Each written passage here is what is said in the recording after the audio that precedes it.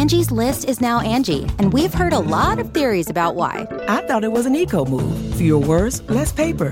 No, it was so you could say it faster. No, it's to be more iconic. Must be a tech thing. But those aren't quite right. It's because now you can compare upfront prices, book a service instantly, and even get your project handled from start to finish. Sounds easy. It is, and it makes us so much more than just a list. Get started at Angie.com. That's ANGI, or download the app today. Good morning. I'm Randy Naughton at Fox 2 with your St. Louis news, driven by Bomarito Automotive Group.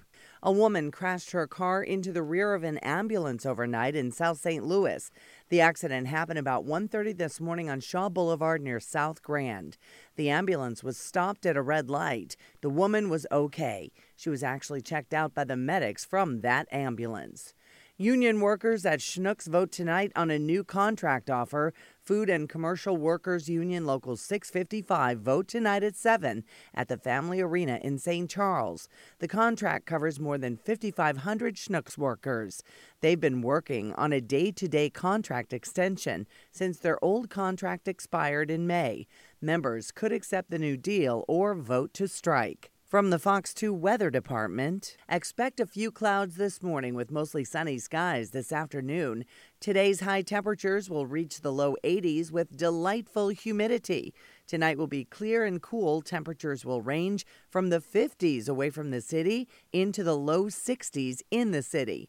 More resort weather is likely Thursday through Saturday with temperatures in the 80s and partly sunny skies. Our next chance for any stormy weather will come on Sunday.